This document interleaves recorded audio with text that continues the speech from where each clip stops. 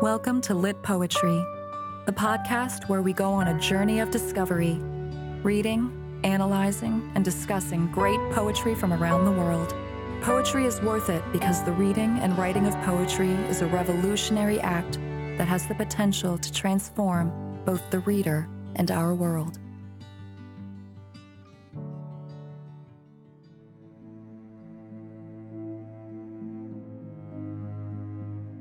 Welcome to the Lit Poetry Podcast Season 2. My name is James Laidler, Australian poet, writer and your host. In today's episode we'll be stepping inside T.S. Eliot's apocalyptic vision of our modern world in his famous poem The Hollow Men. This poem presents a world descending into a state of deep moral, cultural and spiritual decay. Its inhabitants, the Hollow Men, are lost within the misty fog of existential uncertainty. It is a place full of restless, washed out and forsaken people. This is, as Eliot puts it, death's other kingdom, the dead land, the cactus land. Eliot describes this place as shape without form, shade without colour, paralysed force, gesture without motion. Published in 1925 in the shadows of World War I, the blasted landscape of this poem is filled with the forever wandering, the forever empty and the forever lonely husks of humanity. These are the stuffed men, the hollow men, whose lives refuse to rage against the dying of the light, as poet Dylan Thomas famously wrote, but rather whose lives simply bleed out, not with a bang, but with a whimper.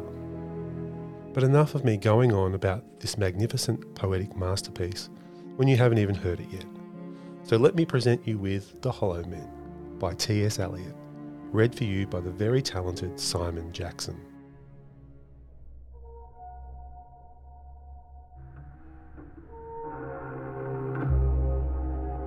The Hollow Men by T.S. Eliot. We are the hollow men. We are the stuffed men, leaning together, headpiece filled with straw, alas. Our dried voices, when we whisper together, are quiet and meaningless as wind in dry grass, or rats' feet over broken glass in our dry cellar. Shape without form, shade without colour, paralysed force, gesture without motion. Those who have crossed with direct eyes to death's other kingdom remember us, if at all, not as lost, violent souls, but only as the hollow men, the stuffed men. Eyes I dare not meet in dreams. In death's dream kingdom these do not appear. There the eyes are sunlight on a broken column. There is a tree swinging, and voices are in the winds singing, more distant and more solemn than a faded star. Let me be no nearer in death's dream kingdom. Let me also wear such deliberate disguises, rat's coat, crow skin, crossed staves in a field, behaving as the wind behaves, no nearer. Not that final meeting in the twilight kingdom. This is the dead land. This is the cactus land. Here the stone images are raised.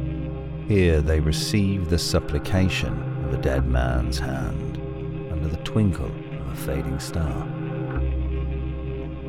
It is like this in death's other kingdom, waking alone, at the hour when we are, trembling with tenderness, lips that would kiss, form prayers to broken stone.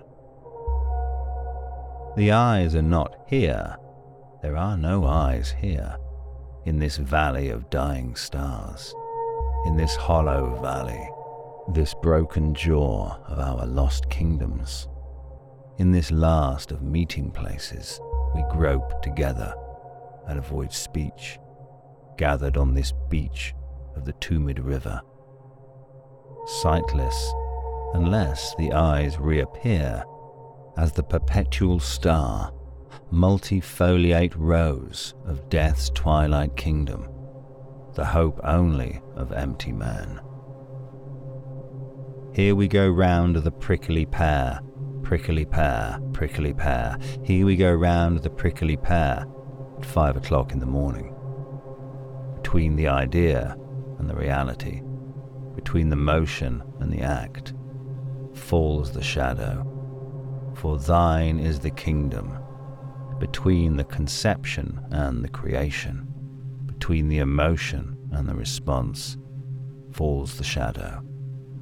Life is very long. Between the desire and the spasm, between the potency and the existence, between the essence and the descent, falls the shadow. For thine is the kingdom. For thine is, life is. For thine is the. This is the way the world ends. This is the way the world ends. This is the way the world ends, not with a bang but a whimper.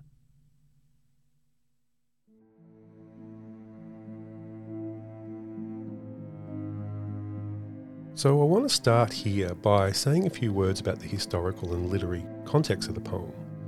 The Hollow Men is a poem associated with the modernist movement. Starting around 1870 in Europe, modernism lasted to about 1945. Modernism in general was a movement that was made up of various views and perspectives, but what all modernists had in common was concerns about the drastically changing society in which they lived. Society was becoming increasingly urban, industrial, less agricultural, and less tied down by traditional and religious moral frameworks. In response to shifting cultural goalposts, modernists engineered new forms of expression that departed from older traditions in an attempt to address the emerging realities they found around them. T.S. Eliot was one writer who felt increasingly alienated from the modern world. In response, Eliot tried to pioneer new poetic ways of writing that would express this growing sense of disorientation and disillusionment that he believed people were experiencing. The poems he famously wrote in the 1920s, such as The Hollow Men and The Wasteland, seem to be assembled as fragments, scraps of language that are loosely held together, but that read quite unpredictably.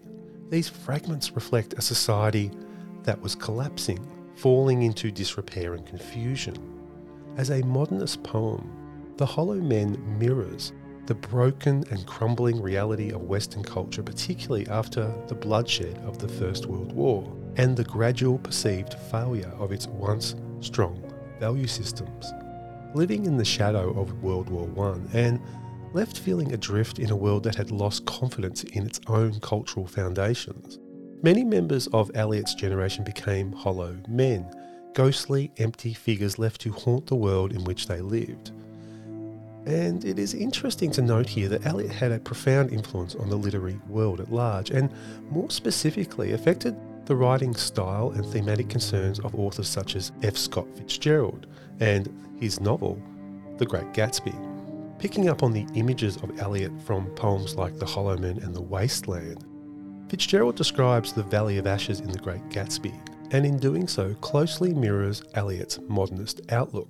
Fitzgerald writes in The Great Gatsby, "This is the Valley of Ashes, the fantastic farm where ashes grow like wheat into ridges and hills and grotesque gardens, where ashes take the form of houses and chimneys and rising smoke, and finally, with a transcendent effort, of men who move dimly and already crumbling through the powdery air."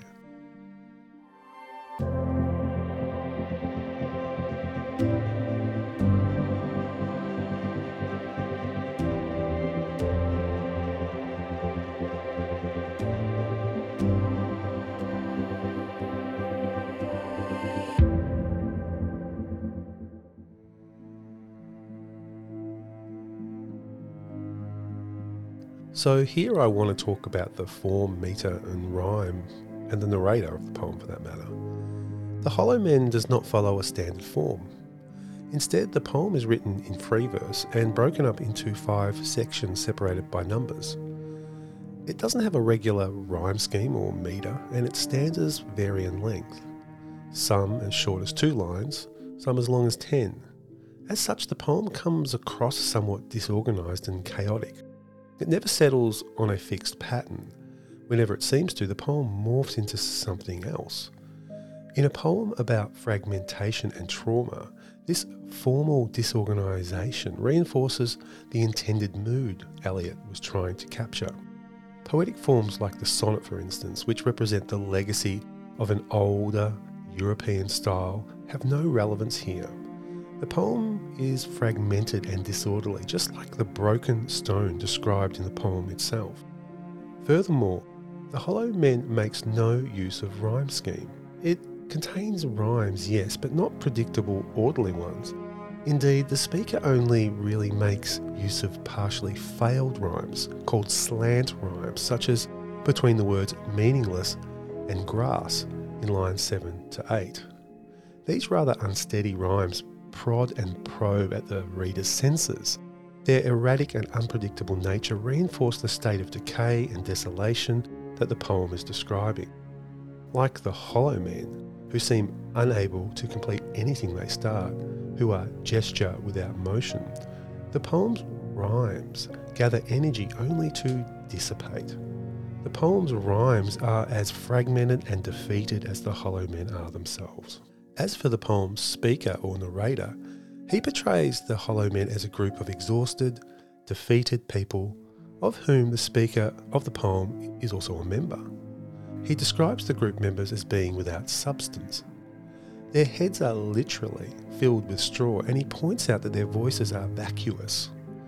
They show no empathy towards one another, rather they flounder around blindly, praying to broken stone, or in other words, to false gods and idols that can never bestow upon them a sense of purpose or meaning. Here, these hollow men can be interpreted as representing the generation that fought in and survived the war, emerging from it permanently scarred, unable to participate in or preserve their Western European culture, which seemed to be crumbling before their very eyes. It is interesting to note here, however, that another voice does make an appearance in the 5th section of the poem. The use of italics and the orientation of words on the right-hand margin of the poem indicate a new voice that is present in the poem. This new voice recites words from both the Bible and from a novel by Joseph Conrad, an outcast of Ireland. This new voice is able to quote these other texts precisely, perhaps hinting that the being behind the voice, unlike the speaker himself, enjoys an intimate relationship with God. In contrast, the main speaker remains in his state of alienation and confusion.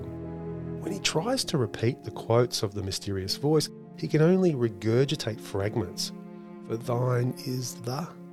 It's as though the hollow men have ventured beyond redemption. Even in hearing the Bible, they can only cough up empty and lifeless fragments from its pages. The speaker describes the setting as some type of underworld or purgatory, and refers to the place as Death's Dream Kingdom, or Death's Twilight Kingdom. The location is consistently bleak and desolate, being compared to a desert. This is made clear when it is referred to as the Cactus Land. It is a haunting and hopeless place that the speaker also calls the Valley of Dying Stars. It is full of ruins and damaged objects, broken stone and broken columns. These ruins serve as symbols for a failing and damaged European culture whose positive influence is in the decline.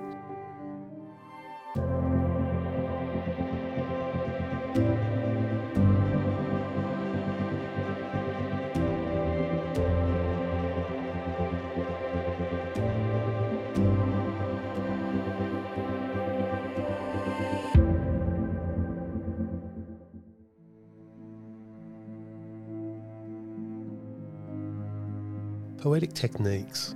The Hollow Men is chock full of poetic devices including metaphors, similes, repetition, consonants, assonance, alliteration, caesura, enjambment and more. Too many to adequately unpack here. As such, I just want to spend a little bit of time talking about allusions, which play a very important role in the poem. Before talking about themes in the poem, for instance, it's important to quickly take note of these many allusions that are scattered through the poem, and they come from famous texts and works of literature. Each allusion is very important. But before looking at them in isolation, it's important to think about their accumulative presence in the poem, piled one on top of the other. The poem can be read as a kind of literary trash heap, onto which scattered pieces of European literature are being swept.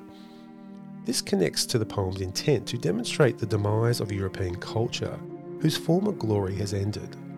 With its mixed bag of quotations and allusions, the poem itself is an image of a culture in decline, whose masterpieces have been reduced to rubble and whose authority now lies in ruin. The allusions begin in the poem through the inclusion of two epigraphs that frame the reader's entry into the disturbing world of Eliot's poem, although it must be said these weren't read out in the version that you heard a little earlier. The first quote is "Mr. Curtsey dead," and can be found in the novel The Heart of Darkness by Joseph Conrad. Conrad's novel examines the story of Captain Kurtz, an ivory trader in colonial Africa who loses his sanity, moves into the heart of the jungle and sets himself up as a godlike figure ruling over a group of natives. The quote thus hints at some of Eliot's concerns regarding European decline. Captain Kurtz represents Eliot's greatest fear for his society, that it will lose its former instinctual and moral moorings in life and end up adrift like Kurtz, dead, hollow, empty, and floating like flotsam on an endless sea of meaninglessness. The second epigraph comes from Guy Fawkes Day, which occurs on November the 5th. The Catholic revolutionary Fawkes, in 1605, plotted to blow up Parliament in England and was arrested. As a tradition since the event, children would make effigies of Fawkes out of old clothes filled with straw to be set alight on the 5th of November. Children would door-knock neighbours saying, "A penny for the old guy," to help buy what they needed, and this is the line that appears as the epigraph. In the poem, of course, the straw effigies of Fawkes become an image of the hollow men themselves, inhuman, ghastly creatures that deserve to be consigned to the flames. The poem also contains allusions to key passages in Dante's Purgatory and Paradise. In these poems, when Dante encounters his great love, Beatrice, he cannot meet her gaze. She is an image of holiness and purity, so holy and so pure that Dante feels it would be disrespectful to even look at her. Through the illusion of Dante, the eyes thus become symbolic of God and God's holiness and purity. The people who go to heaven have, the speaker notes, crossed with direct eyes. This will eventually become an important symbol in the poem. Eyes become associated with God and God's power to observe and judge human life. With their direct eyes, the people going to heaven are closely linked with that power. They are able to look at things and judge the truth. As the poem progresses, it becomes obvious that the hollow men's eyes have lost their directness as they hide themselves away from truth and judgment. And this perhaps occurs because in the 20th century we witnessed the rise of relativism and a decline in the belief of objective moral truths. The mention of the Tumid River in the poem could also be interpreted as an allusion to the river Acheron, which surrounds hell in Dante's Inferno. And as for the 5th section of the poem, there is a direct allusion to the children's song Here We Go Round the Mulberry Bush. The speaker reframes the song to make it far more sinister and distorted. And finally, of course, there are multiple allusions to the book of Matthew in the New Testament in the quote, "For thine is the kingdom."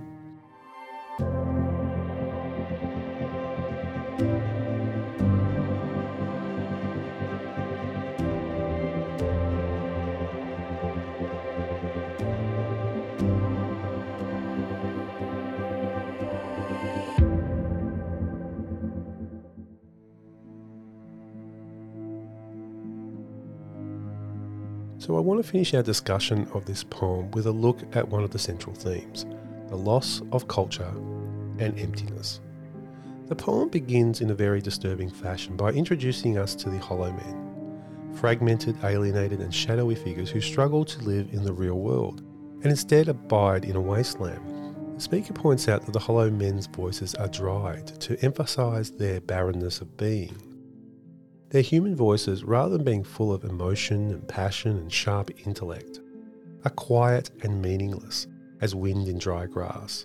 As such, the speaker is suggesting that the hollow men's voices roam senseless across the landscape like the wind itself, depressed and lonely, having lost their humanity.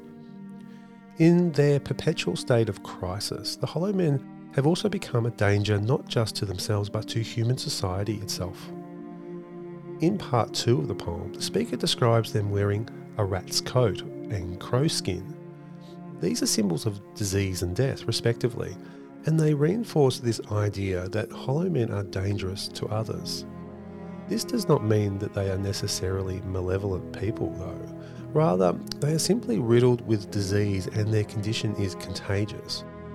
Their despair and intellectual nihilism is like a virus that can spread throughout the community.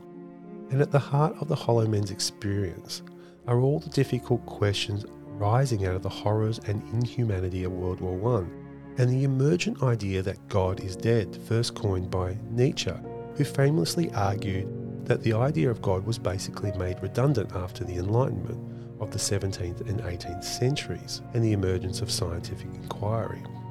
Probably most disturbing of all, however, is that the poem implies that the hollow men's disease affects the environment in which they live too. These men and their outlook, in other words, start to shape the physical world around them. For example, the landscape is described as a hollow valley and as a barren wasteland filled with cacti, dry grass and a whistling wind.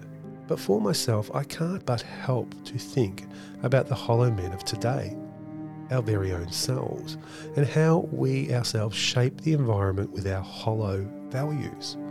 This might sound rather depressing and pessimistic, but it's not that hard to argue that it is in our hollow and insatiable drive for consumption in the modern world today that we find the true force driving things like global warming and the destruction of our natural world.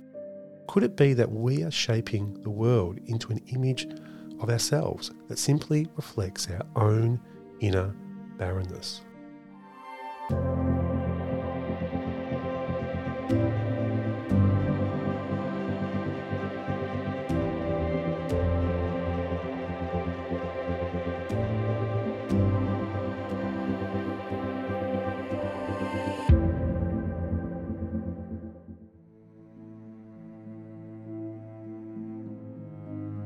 So it's time for me to wrap up this week's episode and say goodbye.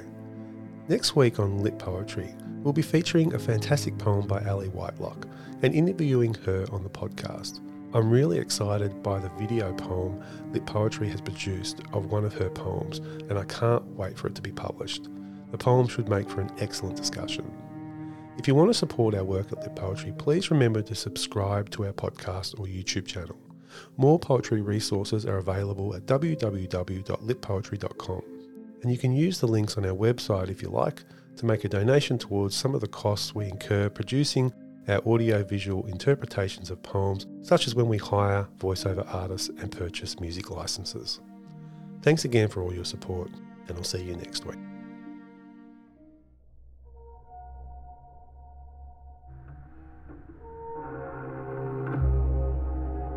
The Hollow Men by T.S. Eliot. We are the hollow men. We are the stuffed men, leaning together, headpiece filled with straw, alas. Our dried voices, when we whisper together, are quiet and meaningless, as wind in dry grass, or rats' feet over broken glass in our dry cellar. Shape without form, shade without colour, paralysed force, gesture without motion. Those who have crossed with direct eyes to death's other kingdom, remember us, if at all, not as lost, violent souls, but only as the hollow men, the stuffed men. Eyes I dare not meet in dreams. In death's dream kingdom, these do not appear. There the eyes are sunlight on a broken column. There is a tree swinging, and voices are in the winds singing, more distant and more solemn than a faded star. Let me be no nearer in death's dream kingdom. Let me also wear such deliberate disguises, rat's coat, crow skin, crossed staves in a field, behaving as the wind behaves. No nearer. Not that final meeting in the Twilight Kingdom. This is the Dead Land. This is the Cactus Land. Here the stone images are raised. Here they receive the supplication of a dead man's hand under the twinkle of a fading star.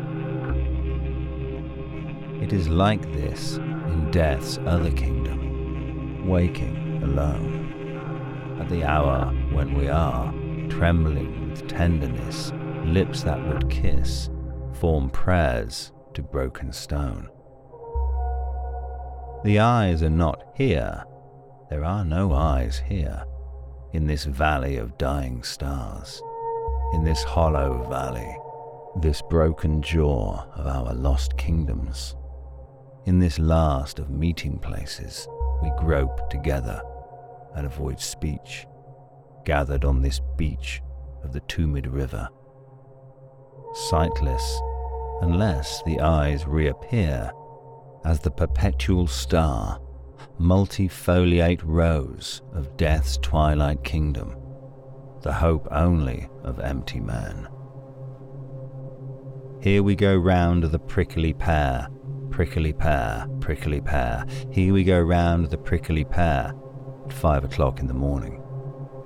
Between the idea and the reality, between the motion and the act, falls the shadow.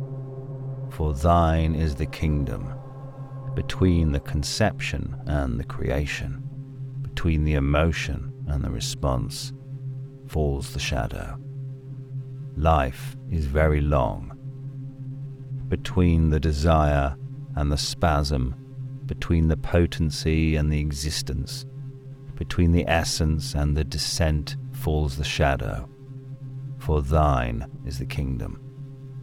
For thine is, life is. For thine is the... This is the way the world ends. This is the way the world ends. This is the way the world ends, not with a bang but a whimper. You've been listening to the Lit Poetry Podcast, presented by James Laidler. For more podcasts, poetry videos, and other useful resources, visit our website at www.litpoetry.com. Thanks for listening.